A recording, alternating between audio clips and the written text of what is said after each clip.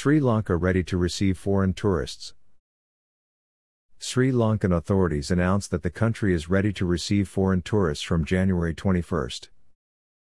All precautions have been taken to make the rest as safe, reliable and serene as possible for visitors, the Sri Lanka Tourism Promotion Bureau declared. But foreign travelers will need to follow certain rules.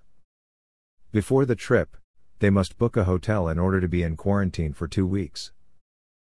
Moreover, the hotel must be officially certified for visitor quarantine. The COVID-19 test must be completed 96 hours before departure for Sri Lanka. The second test is taken at the hotel and then on 7th day of isolation.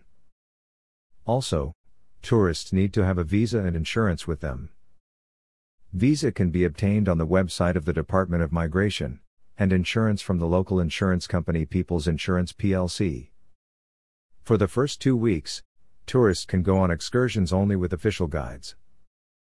But after quarantine, you can travel around the island without accompanying persons.